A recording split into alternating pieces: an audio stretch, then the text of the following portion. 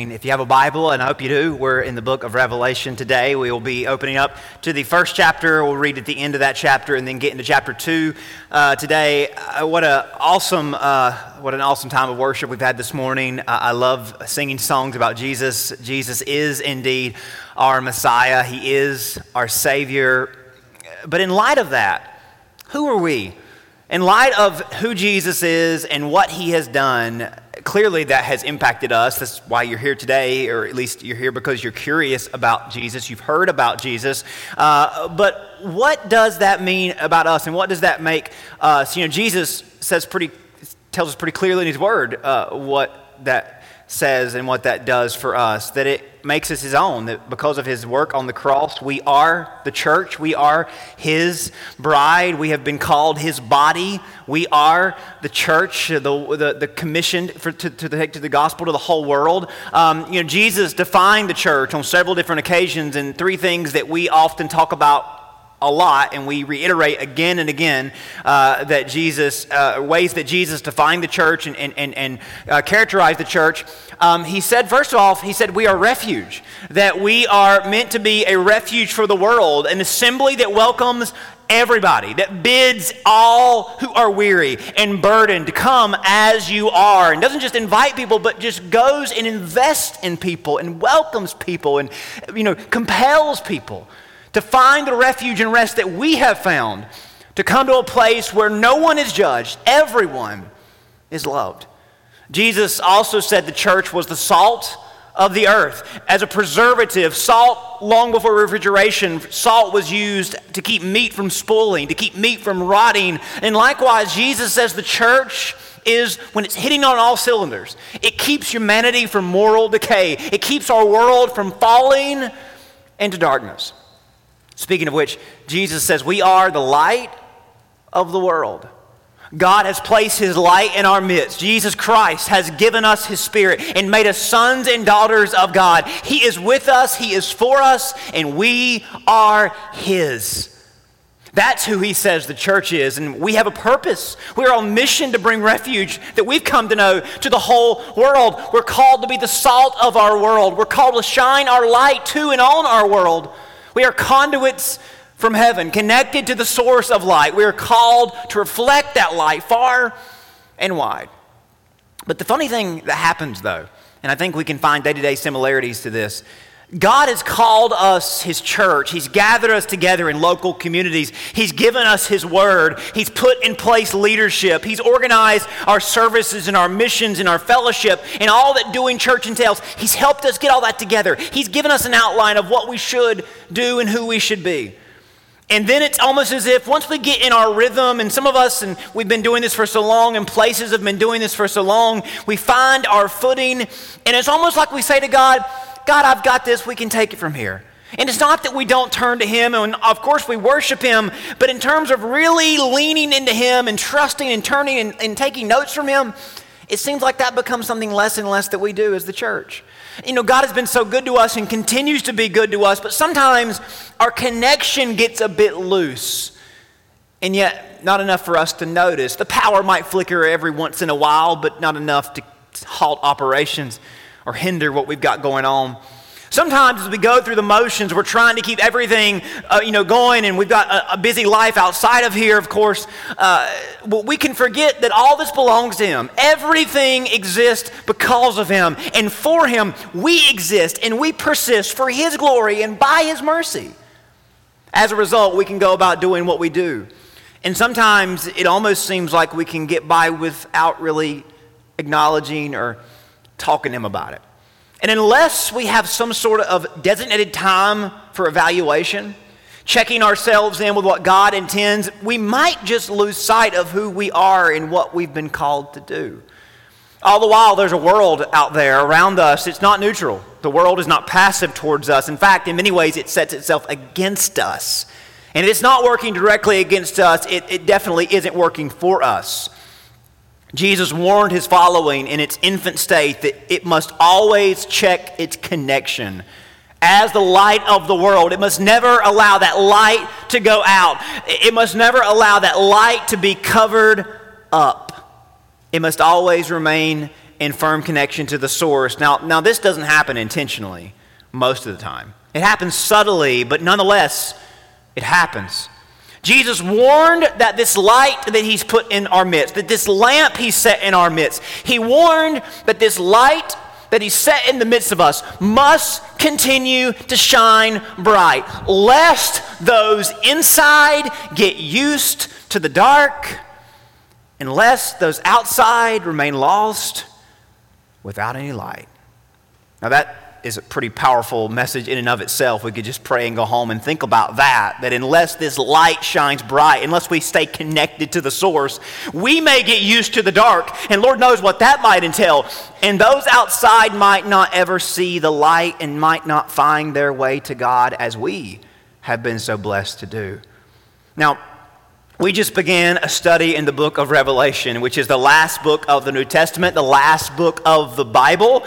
And what we've discovered right out of the gate is that it's meant to be this lasting, timeless message of evaluation and accountability for the local church, for every local church, for every church of every generation. That is the purpose of this book. It forever holds up God's will for his church against the drift of the world, encouraging us and equipping us to function under pressure. It wrestles with and does not shy away from the reality that has been, the reality that is, and will always be this tension between the church and the world. God gave John the book of Revelation to address the church as it was just beginning this new age. The Bible's foundation was set. The commission was clear. Go unto the whole world. For God's movement to grow and spread to the ends of the earth, working towards his kingdom. It was clear what the mission was. The foundation was firm and established. And this age was just beginning. Revelation is honest about the pressure and the trials that we will face during this age. It's written as if to pose questions that hold us accountable, that evaluate where we are and what we are doing and how we are doing in our faith. It asks the questions, will our faithfulness persist? Will we endure despite the pressure that we face? Will we continue to lift up Jesus as Lord and as King when the world says there are other lords and other kings?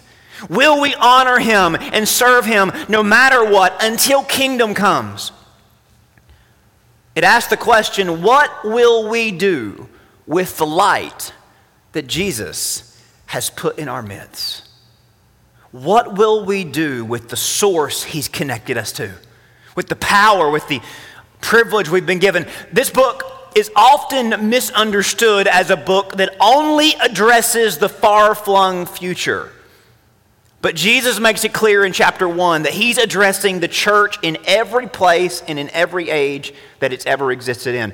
I want to pick up in Revelation chapter 1 verse 19 because I want us to understand clearly what this book is about before we continue on and answer this question, what will we do with this light that he's put in our midst? Revelation 1:19 is really the anchor verse for this book as it gives us the lens through which we are to read what follows.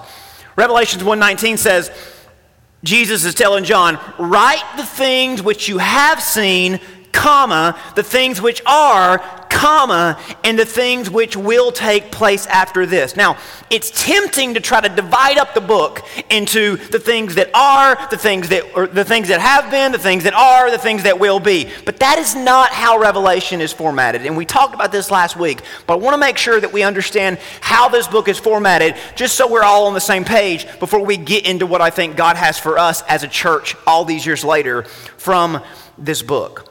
Jesus tells John that what he's about to experience is going to reflect the things that have taken place, that are taking place, and will take place. That there's a trifold meaning for everything that John's about to see, as it shows him what the church has went through, what the church is going through, what the church will go through. Now, this is not a new thing for the book of Revelation. This is consistent with how Bible prophecy works in the Old Testament and the New Testament. A cool way to think about it, I call it kaleidoscopic prophecy. Now, I would have put a kaleidoscope video on the screen, but I didn't want any of us to trip out today, and that messes with my eyes. But we've all looked into a kaleidoscope before, haven't we? And as you kind of turn it around and as you look into it, the kind of scene begins to change, but it's essentially the same baseline, But there are multiple layers to what you are seeing. And that is how Bible prophecy is from front to back. Now, think of it this way. In the Old Testament, if you read the book of Isaiah, the book of Jeremiah, Ezekiel, Daniel, much of the prophecies that they receive and that they write down have multiple layers to them. You can see those prophecies fulfilled when Jesus first came to earth. You can see that there are still things about those prophecies that have not yet been fulfilled. You can see that those prophecies were fulfilled when Israel got out of exile, and then again when Jesus came, and then again in some future age. My point is, there's a kaleidoscopic effect of those prophecies. You can see them fulfilled in one way, but you also can see that there's something else that could happen down the road based on that same verse. That's how Bible prophecy works. It's like in the Old Testament when God promised a deliverer, he sent Moses, but that's also a picture of Jesus, right? When God promised David a son, that's Solomon, but it's also a picture of Jesus. So the Bible's prophecies are often multi-layered. There is no book of the Bible that gives prophecy that is only to be interpreted in one place in one time. There's always multiple layers to it. Now it's tempting because of popular, interpretation to push Revelation off into the future. And while it does have something to say about the future, we'll get there. It also has something to say about right here and right now, which I think is most pertinent to us right here and right now. Think about when in the book of Acts, when Jesus is about to commission the church to start the movement, they think he's starting the kingdom of God. And Jesus says, no. One day I'm going to, but no, I'm starting the church. And again, they were basing that off prophecies that they were interpreting correctly, but they missed the fact that he was actually going to start a church before he started a kingdom. The idea is that every Bible prophecy is understood through this kaleidoscopic filter. Maybe the best example of what I call kaleidoscopic prophecy is the book of Daniel. In Daniel chapter 9, Daniel gets a vision of the temple grounds being desecrated. Many try to say that was fulfilled in a single time. But actually, if you study the history of the Jewish people, that's happened 1, 2, 3 times. Again, Daniel sees a vision that can be applied to multiple events in history, and it may yet apply to one to come. But the point of it is, the book of Revelation, like all Bible prophecy, is not just telling us about the future or the past, but it's telling us, as verse 19 teaches us, things that have happened, things that are happening, and things that will happen. So, and this isn't as important for chapter 2 as it will be for down the road. When you open up to chapter 6 and you think, well, this isn't talking to me, it absolutely is. It was talking to John's generation, talking to our generation, and it may yet talk to a future generation. It may yet talk to the final generation. But again, our place, our time here and now, what's important is what does this say to us? So that's how we're studying the book of Revelation. That's why I think God gave the book of Revelation, for the church to understand the battle that we face, not that we will face, but that we are facing. But also a lot more than that. So all throughout Revelation, we're going to get a sense of the pressure that the church has been under, is under, and will always be under from the world. Now, at our point in history, we can look back 2,000 years at the has been. And we can look around right now at the is. And we can look into the future at the will be. But that's not all that we gather from studying the book of Revelation. Studying Revelation also helps us know that no matter the pressure, we are secure in the palm of God's hands where we find peace and power.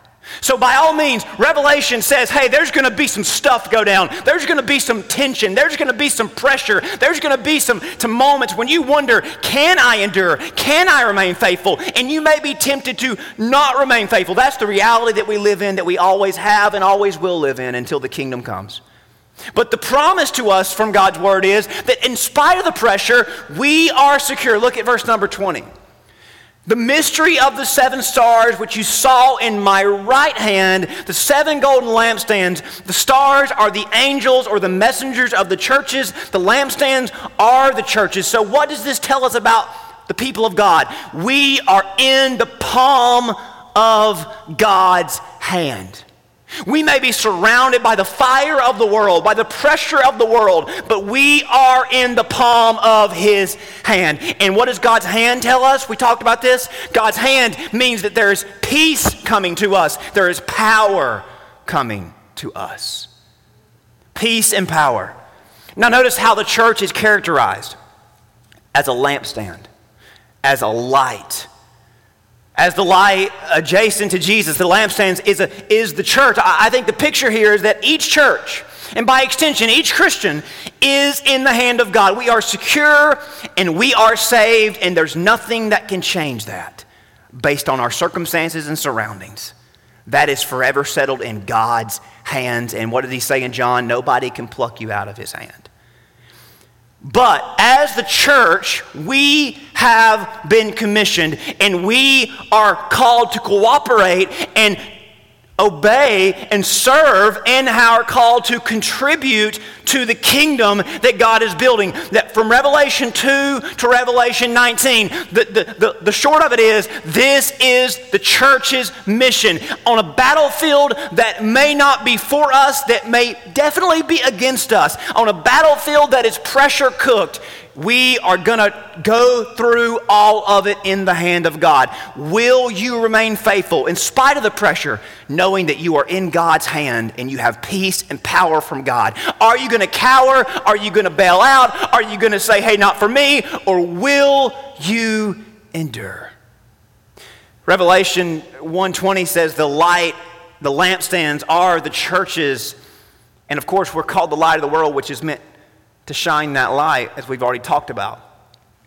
Therefore, we bear a responsibility to leverage the peace and power that God has given us for our mission. The responsibility involves taking account what he's done for us, who he has made us, and what we are called to do. Our light, our lampstand, will directly reflect our exposure to the source of the light. You hear that? Our light, as in the impact that we have, will reflect our exposure to the light. So every local church will only be as bright as our connection and reliance on Jesus. And that is what the first couple chapters of Revelation is all about, especially chapters 2 and 3. Is how tightly connected, how firmly connected, how reliant are we on Jesus, because that will impact our brightness, it will impact our reach. So often in the local church, we get established, we get in our routines. Over time, we lose touch with the light. We blur the lines with what's real and artificial light. And Revelation reveals to us what's at risk. Revelation is the perfect study for the local church because every generation deals with all that is trying to wedge itself between us and God. It's honest about our struggle, about our raw struggle in this world. And likewise, God is honest and clear about what is at stake if we fail to heed his evaluation. Jesus calls on John to address 7 churches of the region of Asia Minor, or we talked about last week, the country of Turkey. The region was surrounded by forces that were trying to block the light of heaven, trying to choke out their faithfulness. Jesus only addresses 7, I believe, because, again, this helps this picture be symbolic and timeless. 7 is God's complete number, used to capture the entirety of something. I believe these 7 churches represent the church as a global operation across the 7 seas, on the 7 continents. These 7 churches are a picture of all of our churches. They were real churches, as we'll talk about today, with real issues that needed to be addressed, and these real issues are issues that we continue to deal with all these years later. We find ourselves in all of these 7 churches, and today we're going to look at 3 of these 7 churches. Chapter 2 addresses 4, but we're only going to focus on 3 because they fall in a similar category. We won't skip out on the second one. We'll get into that one next time. But keep this theme of evaluation in mind. This theme that calls us to be aware of the pressures that we face, not just externally, but internally as well. The pressure that is sort of self-inflicted as we get in our routines of doing church. We run the risk of losing sight. We run the risk of dimming our light. Revelation is going to deal plenty with the attacks the enemy brings on the church externally, but the first few chapters deal with his attempts to disrupt the church internally, all stemming from this theme of our connection to the light of God.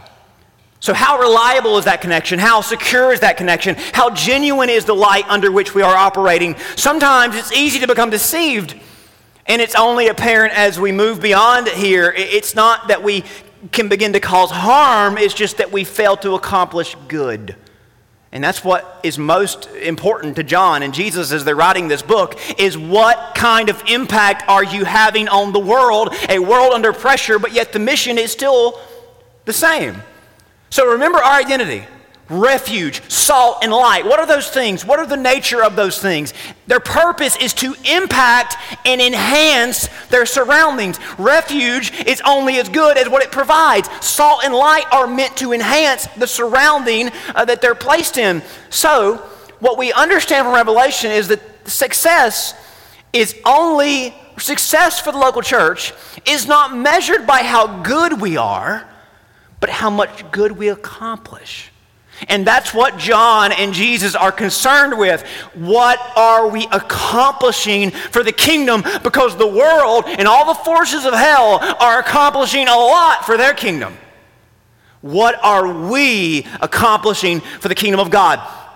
And that's what this first passage is most concerned with. The whole book, but this first passage especially, as it addresses the church of Ephesus. Read with me or follow with me in Revelation 2, verses 1 through 7.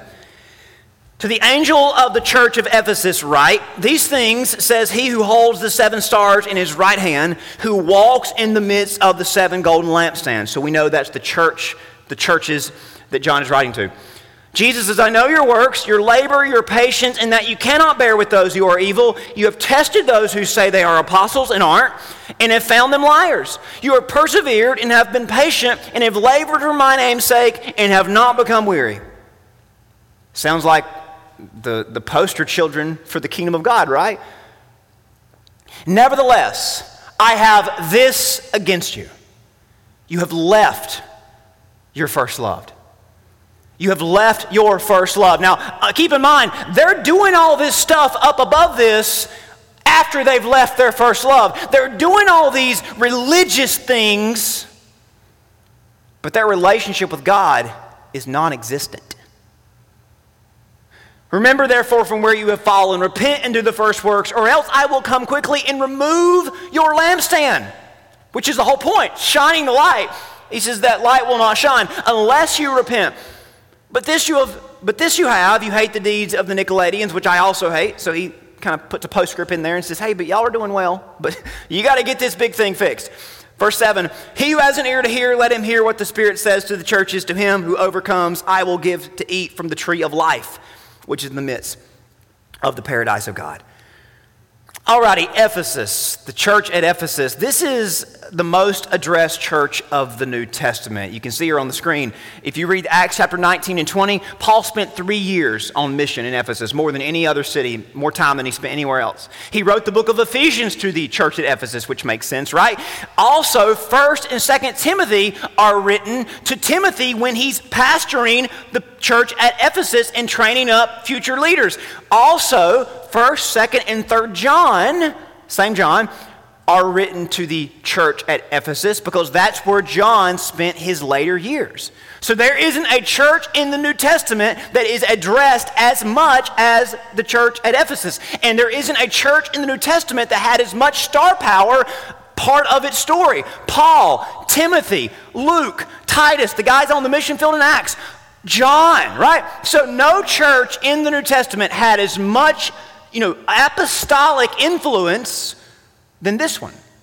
It should be no surprise the people at Ephesus were well saturated with the gospel. They were thoroughly educated and literate in the Bible, in the Christian doctrine, and Christian ethics. They were people who did good things. They worked hard. They drew a line between evil and what is right. They knew what was heretic and they knew what was truth.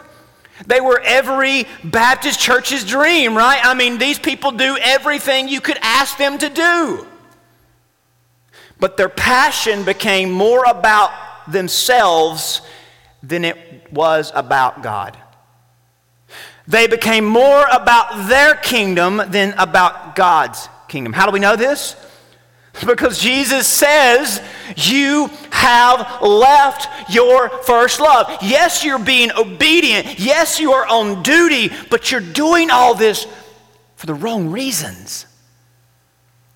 They became more invested in their religion than their relationship with Jesus. And I think a good way to describe this church would be to call them the calloused church, because they didn't realize that they had lost sight, more importantly, connection to what mattered most. The church at Ephesus is Exhibit A. It's a cardinal warning for every evangelical church, deeply rooted and passionate about the Bible and about tradition and about duty and about truth.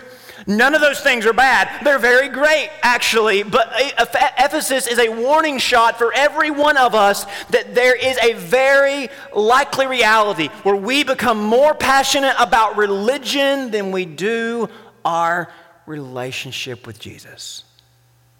It is possible that we become so entrenched in our religious obedience that we lose the heart of true fellowship and a true relationship with God. This is why, and this might help explain some of the things that we do and why I do the things that I do as a pastor. This is why, as a church, we make a big deal about explaining and fleshing out the why behind the what. As when God defines something as right or wrong, this is why we dive in and try to understand why God says such and such, lest it all become just religious duty for us. There's a thread within Christianity that says, well, we don't need explanations. You don't, you might not, but somebody does. And also, those that say they don't need one, the people before us that didn't need one were called Pharisees. And you know what happened to them? The Pharisees, and anybody like the Pharisees, becomes more passionate about what they do than why they do it. They become more passionate about how they do it than who they do it for. And this happens in churches again and again. This is the drift of religion. What God says is what God says. I'm not saying that isn't true. I'm not saying that he needs to explain himself, but he did explain himself. That's why Jesus came. And we need what Jesus revealed to make this real to us. Jesus came and put skin on the things of God. He made the things of God have personal weight. Jesus knew religion was just a show and would erode in time. He knew a relationship was what would bring about true change. The religion of the Jews had become a point of pride for them. They boasted on what they did right. They downplayed what they did not do. But they didn't know why they did them. And over time, they became full of arrogance, and the relationship God wanted with them was lost to religion. And Jesus is on record condemning them for this very thing. He did not want the church to fall for that same trap. So when we spend weeks at a time, sometimes explaining why God says such and such is his will, it's because Jesus came to transform religion into a relationship. He came to add relational weight to what otherwise might become a religious ritual for you. For example, it's easy for things like church attendance and giving and morality to become so impersonal. We become so religious about it. We miss the blessing. We get caught up trying to check boxes off a list. We miss what it's all about. We think it's about trying to stay good with God. We're good with God regardless of what we do or don't do. Jesus makes us good with God. And since we are good with God, we desire to do things and much more than just what we're told in Scriptures. Listen, we should show up. We should give. We should do the right thing because God says so. But thankfully, Christianity is better than that. Christianity is better than because God says such and such. It's because God loves so much. That's Christianity. He wants a relationship with you, and he outlines in the Scriptures what we should and shouldn't do out of the outpouring and overflow of his love. And he leads us in doing the right thing and avoiding the wrong things so that we might remain in step with him. The danger of ignoring your relationship with God and making it all about religion, well, I come on this day and I give this much and I do this and I don't do that. The danger is, over time, religion will begin to give you loopholes. Religion will begin to say, we don't really have to do that. And you don't really have to do that. And then over time, religion becomes very proud of what it does do and becomes very hush-hush about what it doesn't do.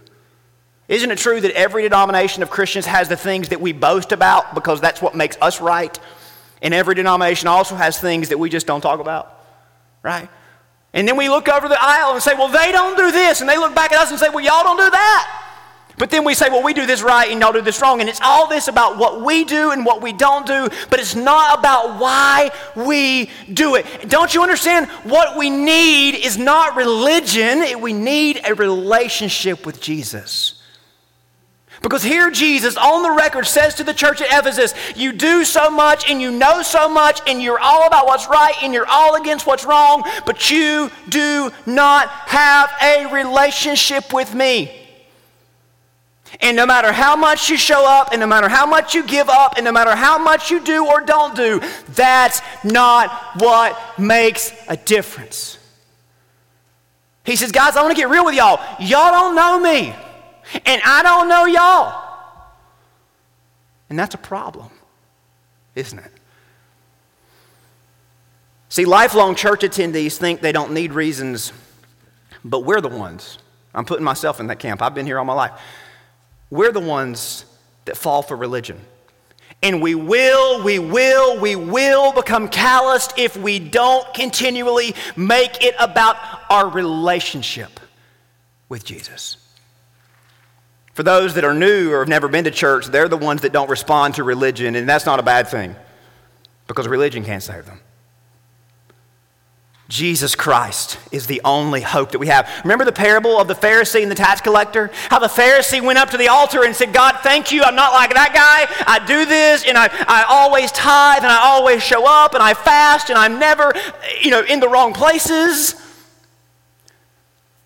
And then the tax collector came up and just wouldn't even lift his head to heaven, and he bowed his head and he beat his breast and he said, God, have mercy on me, a sinner.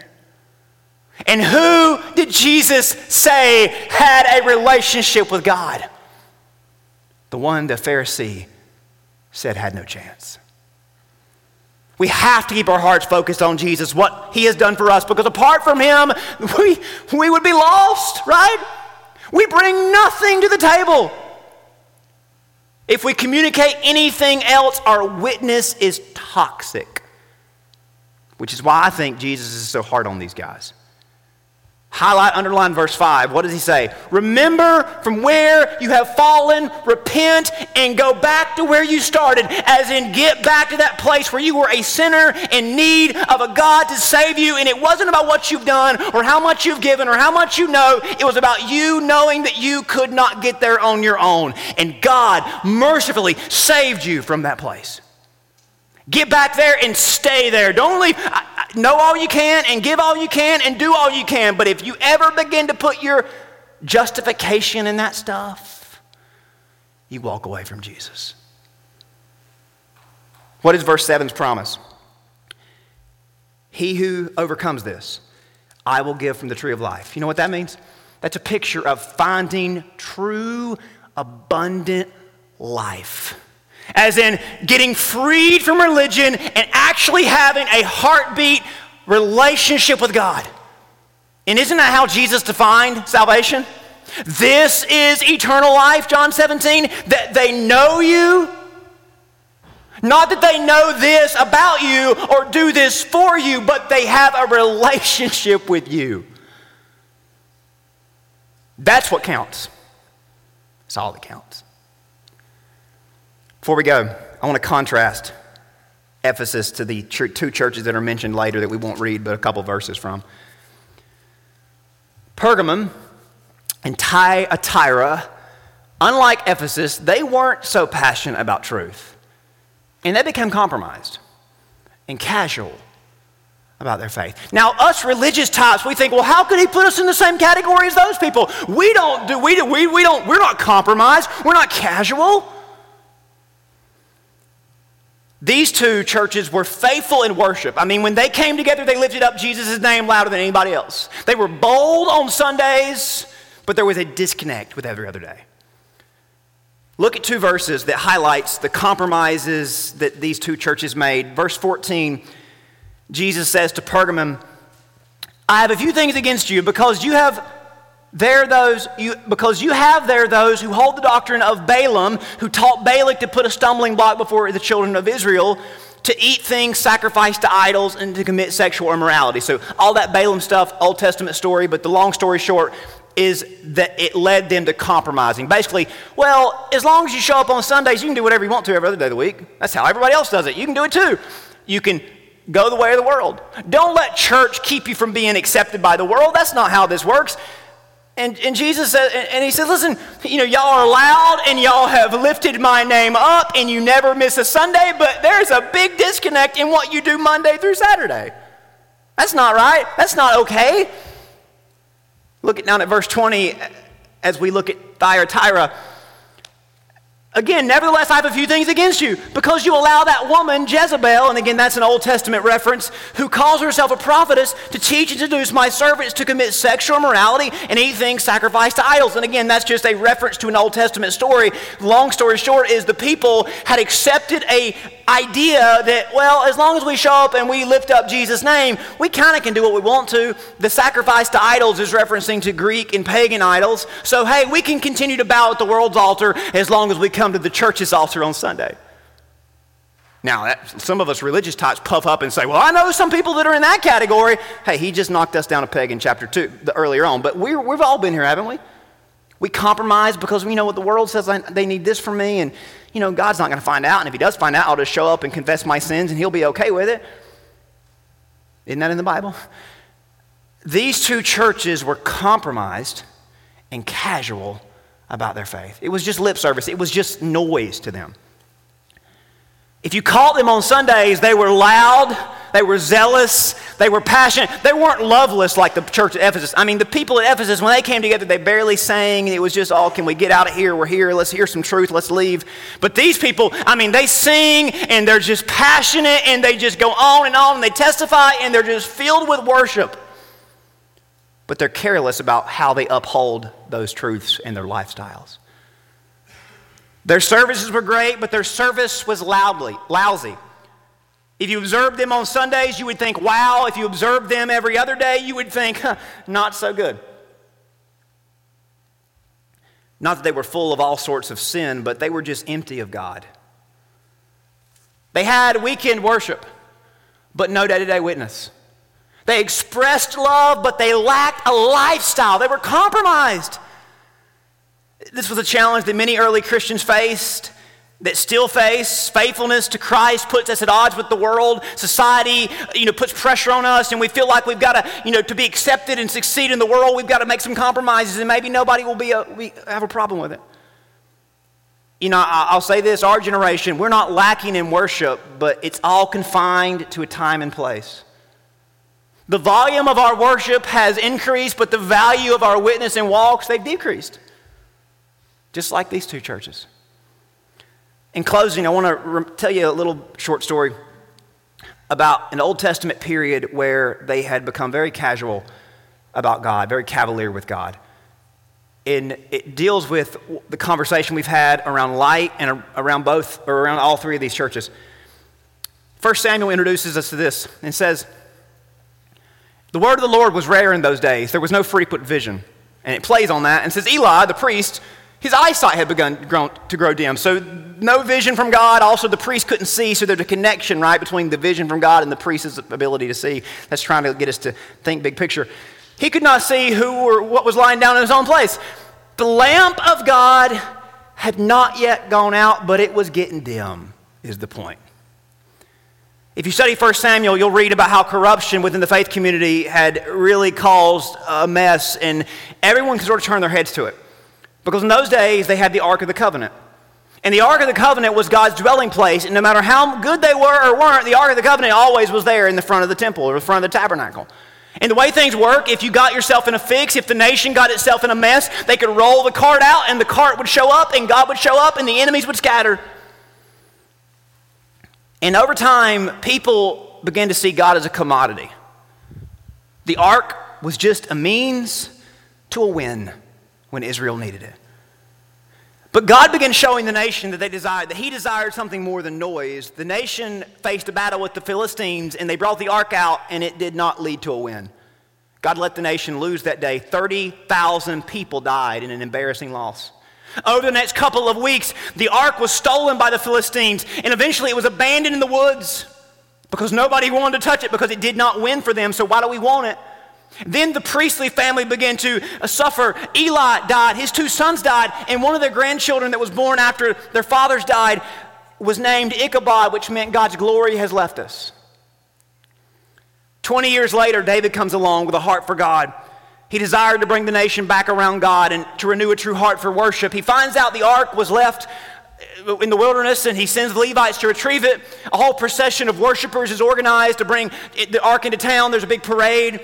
But as they begin to transfer it in a way contrary to God's prescription, their hearts were not right, and a man named Uzzah reached out to steady the cart, and he died. And the momentum of David's attempts to rally the nation around God quelled. 30,000 dead, the priest dead, his children dead, Uzzah dead. I mean, who's next? Months go by, the ark was left again in the wilderness, and a man named Obed sort of looked after it and made a little garden around it and kind of lived there. People were afraid of God. They thought they could not approach him. Thousands were dead. The Philistines were overwhelming them. But word began to spread that the man looking after it, Obed, was experiencing blessings like never before. Obed was a man with a heart for God, and he worshiped God, and he lived for God, and God was real to him. And David realizes the ark's not the problem, God's not the problem, it's the heart of the people that's the problem. So David says, let's try this again. And he orders the Levites to research the Old Testament, how they should carry the ark. They go, prepare themselves, and they get ready for a true re-entrance to the city. Their hearts are right. And I want you to notice an amazing detail from that story in 2 Samuel. David went and brought the ark of God from the house of Obed-Edom to the city with rejoicing. There was a big worship team there, but this is what made the difference. And when those who bore the ark of the Lord had gone 6 steps, David and his men sacrificed an ox and a fatted animal. And the way that's phrased, every 6 steps they took across an 11-mile journey, they stopped and they worshiped. Because you know what David's trying to ingrain in the nation's heart and mind that day? That our worship and our walks should be in step with each other. You know what I've observed about the church in my short time in ministry? There is a divide between those who cling to religion and lack a true relationship, and those who rally in worship but lack a true walk with God. Religious people resent worshipful people resent religious people when both sides are missing a true heart for Jesus. It hurts to say that, but that's what the book tells us. Jesus' word to both types of churches is the same. To those who have become calloused, he says repent. To those who've become compromised and casual, he says repent. Verse 5, verse 16, verse 22, to these 3 churches with different issues, he says repent. Different symptoms giving from the pressure of the world, the temptation of the enemy, but the same solution. So let me say this to somebody who's made this all about religion and rituals and tradition. There's a relationship with God that is so much better than what you've settled for. Religious people, we're so miserable. I've been there before. We're so miserable. We're always aggravated because somebody doesn't do as much as us. And we talk about what they should do and what we've done. And meanwhile, we're missing Jesus because he's who actually gives us peace and joy in life. And if you put on a front on Sundays and there's no follow through, no holiness, no lifestyle, don't you think there's more to it than that? Don't you think that Jesus' gift of salvation begs more than just an hour a week?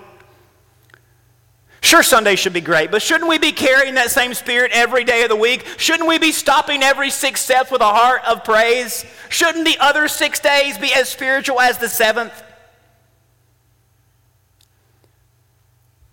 If you read the end of those 3 passages, Jesus promises these churches the tree of life, the hidden manna, the morning star. Now that first two speaks of the substance of salvation, the tree of life, the fruit, the hidden manna that God gave the Jews in the wilderness. This is a symbol of true life, possessing and growing in a true relationship. But that last one speaks of him guiding us and us waking up knowing that no matter what comes to us that day, Jesus is there with us, and he's going to be with us, and he's going to go with us.